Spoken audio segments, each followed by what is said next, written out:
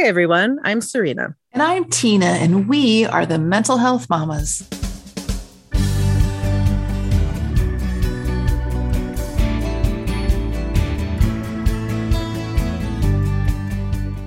Welcome to No Need to Explain. We are so glad you're here. First, as always, a quick disclaimer. We come to you not as mental health professionals or experts in the field, but rather as parents with lived experience who are on a mission to normalize the conversation around mental health. If you or someone you love is experiencing a mental health crisis, please seek professional support. You'll find a variety of resources in our show notes and on our website, no need to explain podcast.com. So I'm curious, Tina, if you've ever found yourself having maybe a bad day and then received a text message that you were not expecting that perhaps shifted things for you in some way? Yes, as you know, connection is my go-to for changing my mood. So absolutely. Sometimes that's even from you, Serena. So there can be something really powerful in that tiny little connection, right? And in fact, our work in supporting parents, texts are often a way we let someone know that we're just thinking of them and that they're not alone. Absolutely. So today we're excited to have a guest with us who developed a tool called Cope Notes that supports this very concept of something as simple as a text message really making a difference for people. Johnny Crowder is a suicide and abuse survivor, TEDx speaker, touring musician, mental health and sobriety advocate, and the founder and CEO of Cope Notes, a text-based mental health platform that provides daily support to users in nearly 100 countries around the world. Johnny, welcome to the podcast. Good morning, mamas.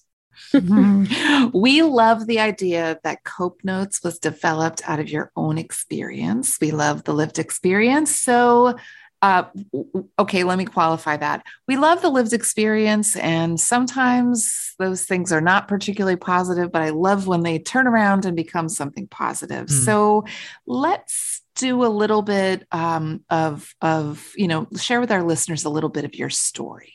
So I'm trying to figure out a way to do this in how do you put 30 years in 30 seconds? But I will say that when I was growing up, I was exhibiting symptoms of mental illness for basically my entire childhood, but I wasn't really aware of what I was supposed to do about it. And I wasn't really quick to acknowledge that. And I don't think my family was either. Everyone was kind of just looking the other way for a long time. Yeah. And then by the time I was actually in treatment, which took a long time, and my mom basically twisting my arm and volunteering me to go to treatment for the millionth time, I finally went. And I was having a lot of trouble adhering to treatment.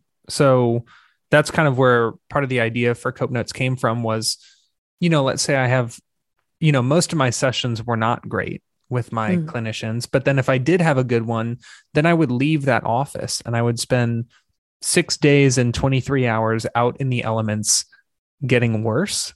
So I wanted to create something that could kind of interrupt those negative thoughts on days when I wasn't in treatment, Yeah.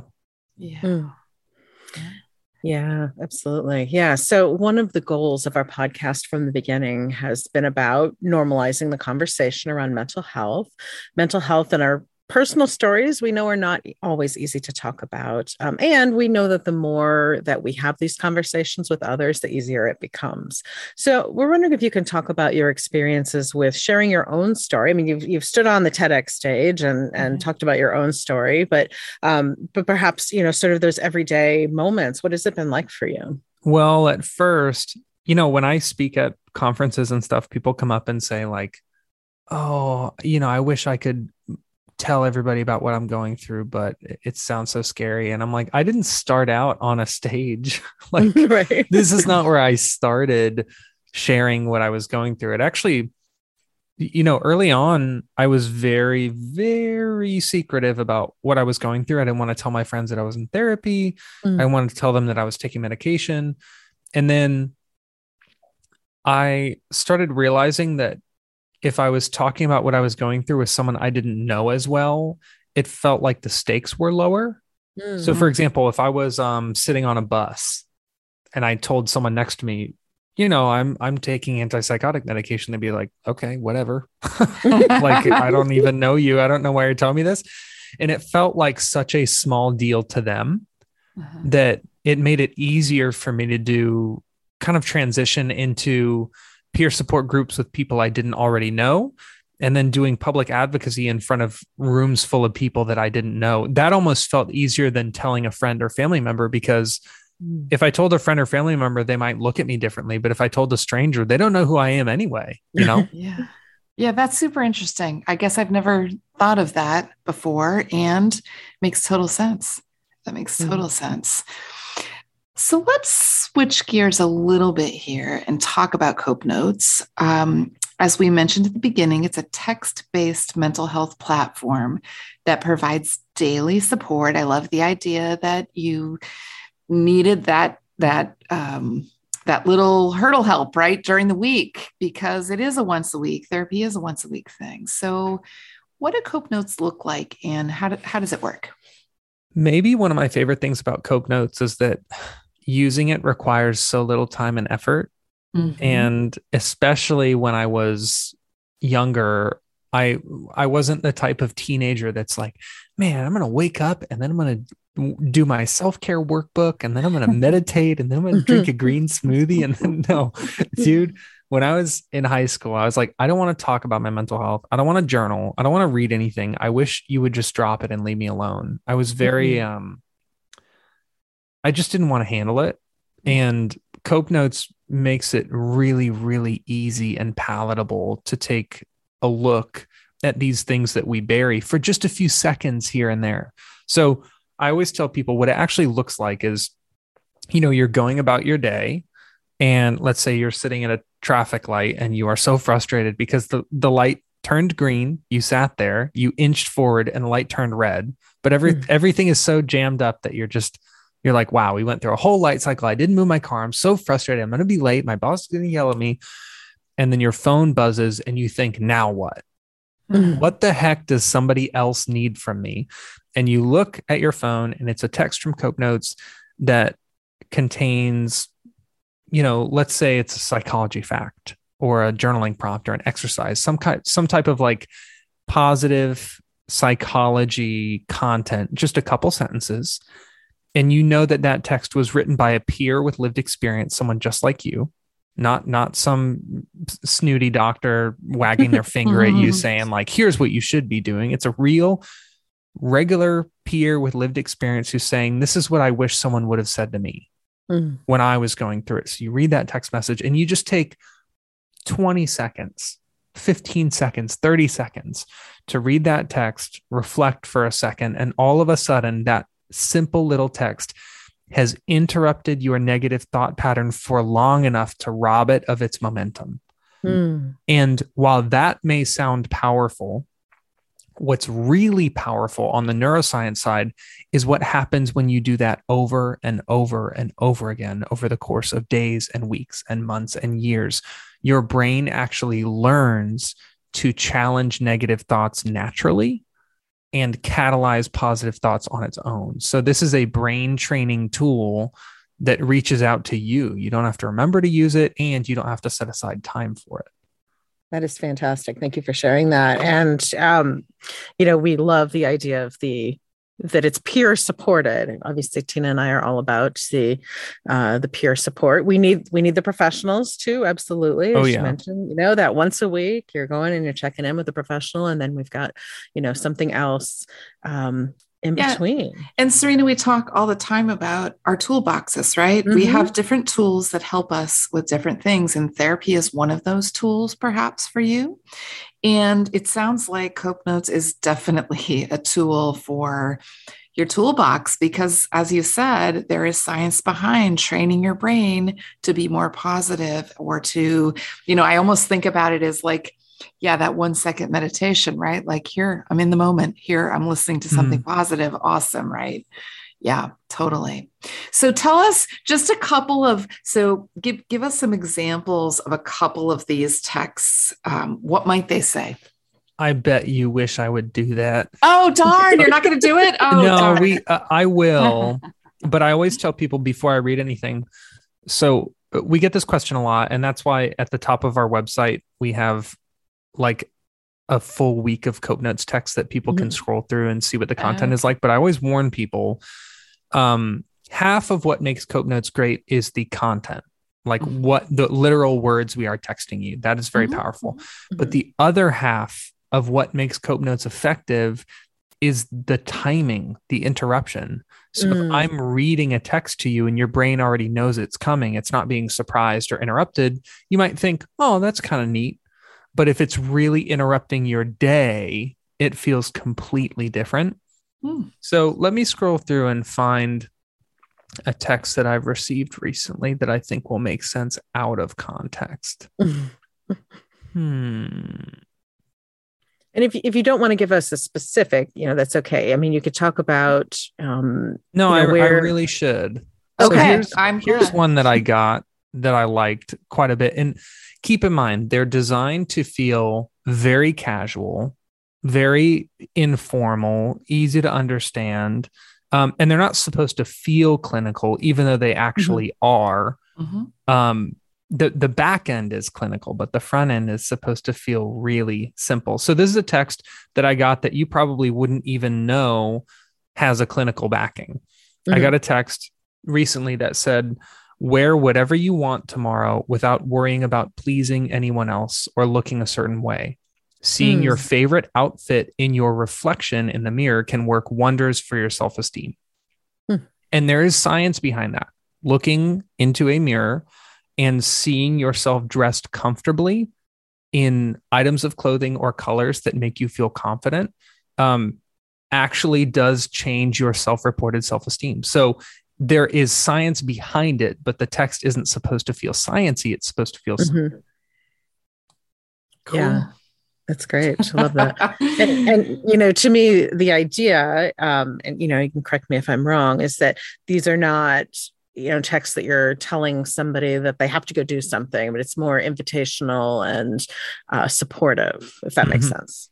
Yeah. And there are people who will use Cope Notes for weeks or even months before they actually start doing the exercises or answering the journaling prompts, because it does, like, everybody has self-stigma to an extent. Like, I don't walk around, even though I do public advocacy, I don't walk around with a t-shirt on it that says like, I live with bipolar, there's some part of me that it still has some kind of like embarrassment or shame that's like embedded deep down that prevents me sometimes from fully engaging with a resource. So there are people who will sign up for Cope Notes, and for the first month, they're like, yeah, it's okay, I don't really pay attention to it. And then like the second or third month, they send us an email and they're like, whoa, like finally it wore down my self-stigma. I'm actually participating and I'm actually seeing the difference, because Cope Notes can't do the heavy lifting for you. It can prompt your brain to do those things, but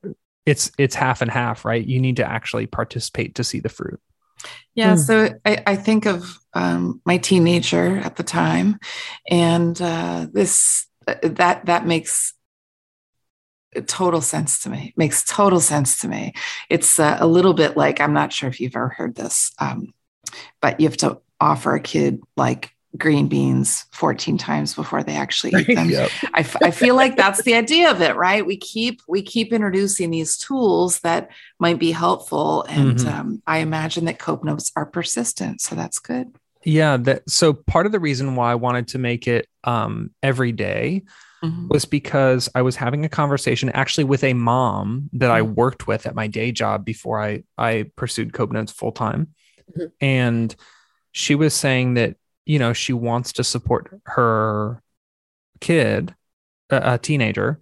And then she would kind of lose steam. Like she'd say, okay, I'm going to text my teenager once a day or something, or I'm going to check in with her once a day. And then after being disrespected or ignored or having a door slammed on her, she would like not do it the next day. Yeah. Because she'd be like, well, I feel burned, or I forgot, or I have a lot going on.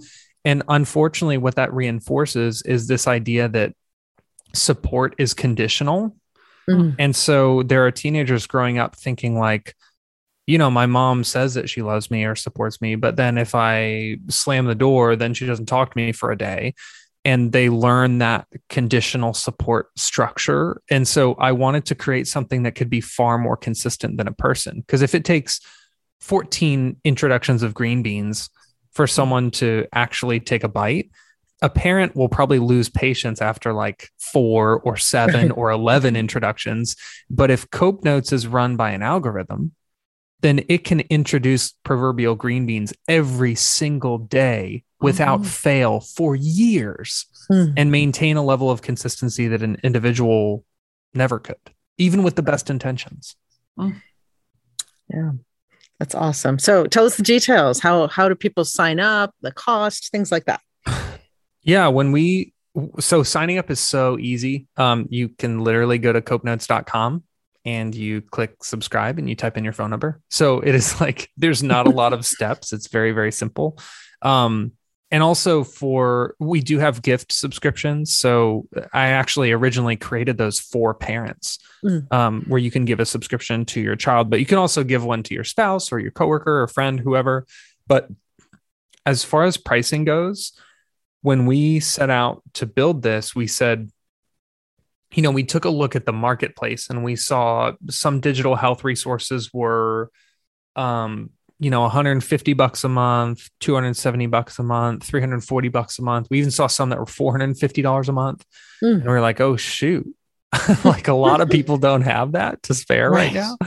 So how basically, and I know you're not supposed to really say cheap when you're talking about your own business, but we kind of set out to say like, how cheap can we make this? Like how affordable can we make this for individual people? And we found this sweet spot where it's right around actually just under $10 a month, where we were like, the likelihood of someone having an extra $9 at the end of the month to put towards real tangible change in their mental and emotional health is much higher than someone having a $450 bill laying around at the end of the month. So part of our approach was like, this was kind of our moonshot, was how do we make a full year of daily mental health support cost less than one therapy session?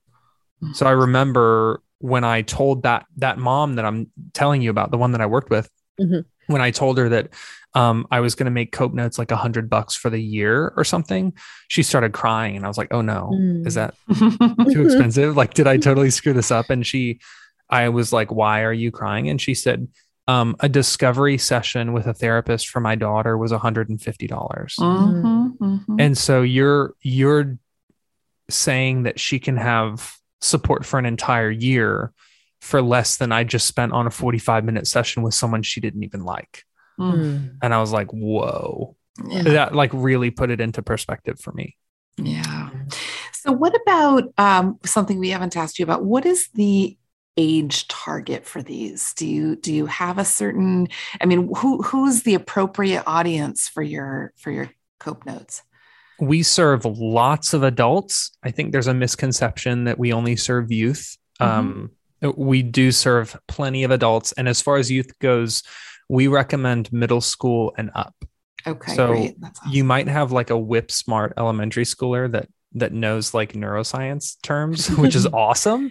But I would probably think that like 6th grade and up is where you're going to start seeing like the comprehension level, like the reading level required for some of our texts. They're not super complex, but we do send some pretty sciencey ones every once in a while. Yeah, cool. Okay, awesome. Yeah. And this is just such a fantastic thing, all the time. But I have to say right now in our country where we are so lacking the professional resources. There are so many families that are sitting on wait lists waiting for therapy. And again, not a substitution, but something more, right, that they can be doing in the midst of all this. Yeah, for sure. While you wait. So Johnny, you are clearly a very busy person.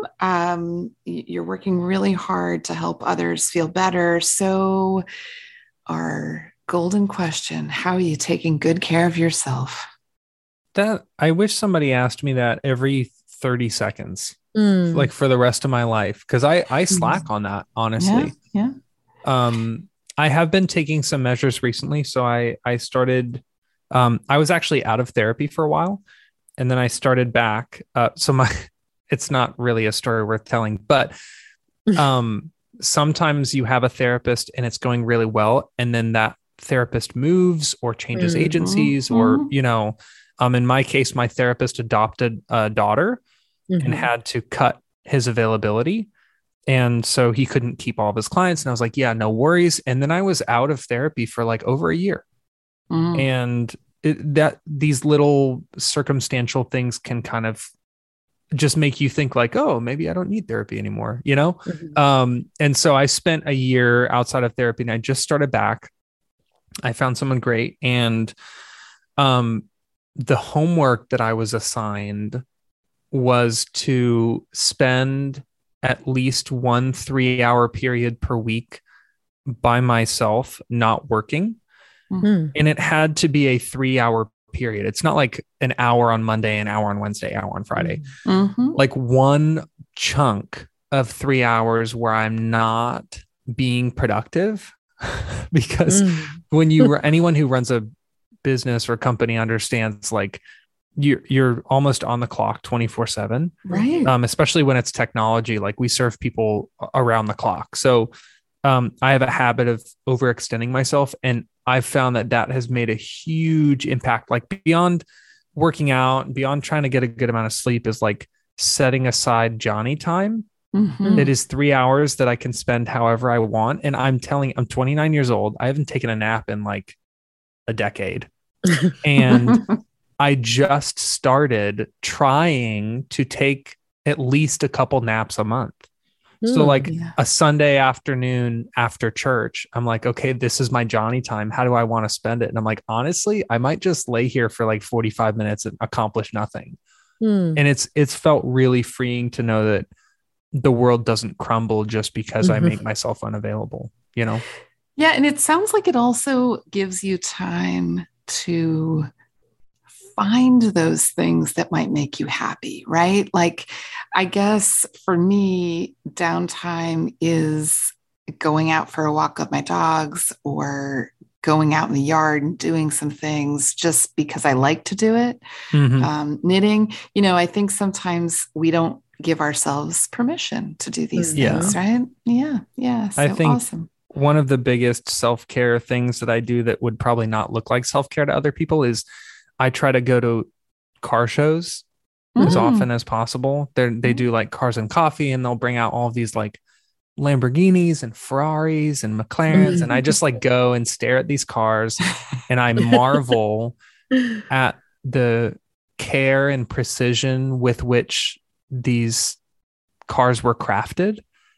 And I love art. I'm like a big, you know, I love all forms of art, and going to a car show is like going to a great big museum, right? Where you get to stare at these sculptures that, you know, took like teams of the most talented engineers in the world and spent millions of dollars in research and development to create like the most beautiful sculptures known to man. And then I can just like drive to go look at them for free. And I'm just like, it is the thing that is most different from my work. Like, there is nothing more different from running a software company than staring at architecture in person, in real life. It's like, I don't know. It just feels so frivolous and cool. It's not saving anybody's life. It's not like making the world a better place. It's just something that is fun just for the sake of fun. And it's really life-giving for me. And it fills your cup. And it's why we ask this question to every guest, because I think many of us would like to be asked that question. Part of why we ask the question is we ask it to each other all the time, because we don't take the time to do it as often as we should. And I think the idea that people get ideas from different guests, I love that. So, Yeah. So before we bring this episode to a close today, is there anything that we haven't asked you that you would like to put out there to the world? Yeah. One thing I think also, if there are parents listening, I would want to say this. A common misconception around mental health resources is that they're only for people living with diagnoses. And that's kind of like saying, I only need to buy my kid a toothbrush if he has cavities. That's not really logical, right? You would actually want your kid to use a toothbrush so that they don't get cavities. Mm-hmm. And that's the way I encourage all parents listening to think about providing behavioral health resources for their family. This is not a reactionary thing. I'm not saying if your son is self-harming, then you should, promote healthy mental practices in your home. I'm saying you should be doing that regardless of what your family's behavior is like, because everyone in your family has a brain. And if you are really taking on that role of like wanting to set a good example for your kids, you will take care of your brain. And if you want to take on the role of being a protector and a provider, and it doesn't have to be Coke Notes. I'm not saying like, if you want to be a good parent, give them Coke Notes. I'm saying if you want to be a good parent, prioritize mental health regardless of the way that your family is feeling and behaving, because there is no perfect family, and attempting to be one might be a misuse of your time when compared with trying to equip your family with the types of skills and tools and resources they would need when the going gets tough, because it likely will. That is a great message. Thank you. And 100%. We all have mental health, just like our physical health. So Johnny, thank you so much for joining us today and taking time out to talk with us and all the work that you're doing. And it is definitely making the world a better place.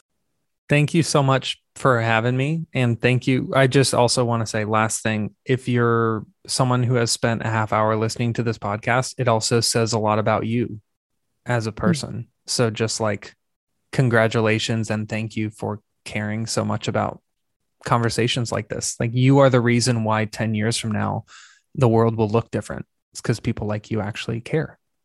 Yes. And we thank our listeners. And just to circle back, this is an awesome tool for one's toolbox, because we all have mental health, as Serena said. And we all need a toolbox for mental health, right? So podcast friends, we are, as always, grateful for all of you listening and supporting us. You can help us out by visiting Apple Podcasts, leave us a review, subscribe, and please share with others. You will find lots more content on our website, noneedtoexplainpodcast.com. You'll also find us on all the socials, Facebook, Insta, Twitter, and you can connect with us there as well. And this is your gentle reminder to take good care of yourself while you're also taking care of your people. Thanks so much for listening. Bye.